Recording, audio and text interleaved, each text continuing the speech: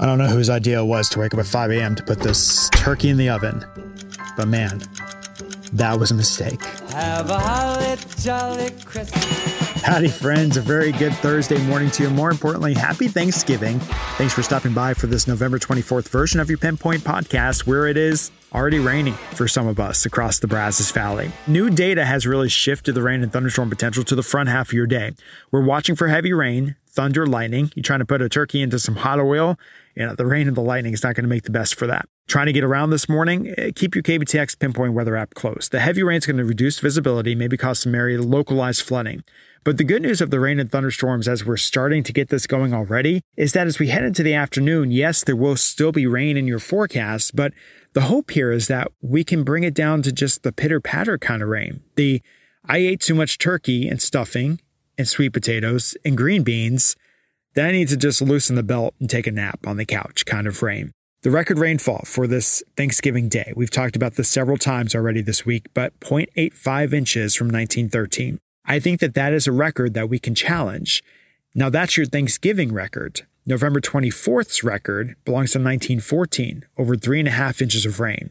I don't think we're going to get that record, but the rain can come fast, it can come heavy, and it could roll over the same areas multiple times.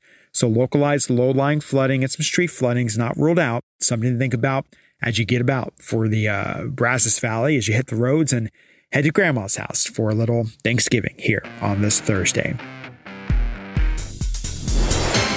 What about the rest of the holiday? So the rain continues. Friday morning, we may have some clearing, but by Friday afternoon, we're looking for more rain and thunderstorms. That could go into your evening hours as well. Lightning is going to be a concern. We've seen some heavy rain at times. More heavy rain on top of that means there could be more localized flooding. The Brazos Valley, the topsoil is very soggy, but most of the soil is still very dry, so we can still handle several inches of rainfall here.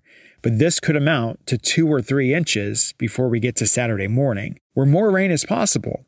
But if you've got Saturday plans, small business Saturday, heading out to Aggie game day, Saturday afternoon or evening, some tailgating, then the game that night at Kyle Field, I think the rain's going to be gone and the skies will be clearing. So overall, it's a wet Thursday and Friday. Saturday starts soggy. I think we're going to salvage it by the end of the afternoon. What about temperatures? Well, today, even with the rain and thunderstorms, we're up around 70 degrees. It's a very mild, but almost seasonable Thanksgiving Day. Saturday, though, we're behind a cold front. Temperatures will be lucky to make 60 degrees, especially with a bit of a brisk wind and the rain that's on hand.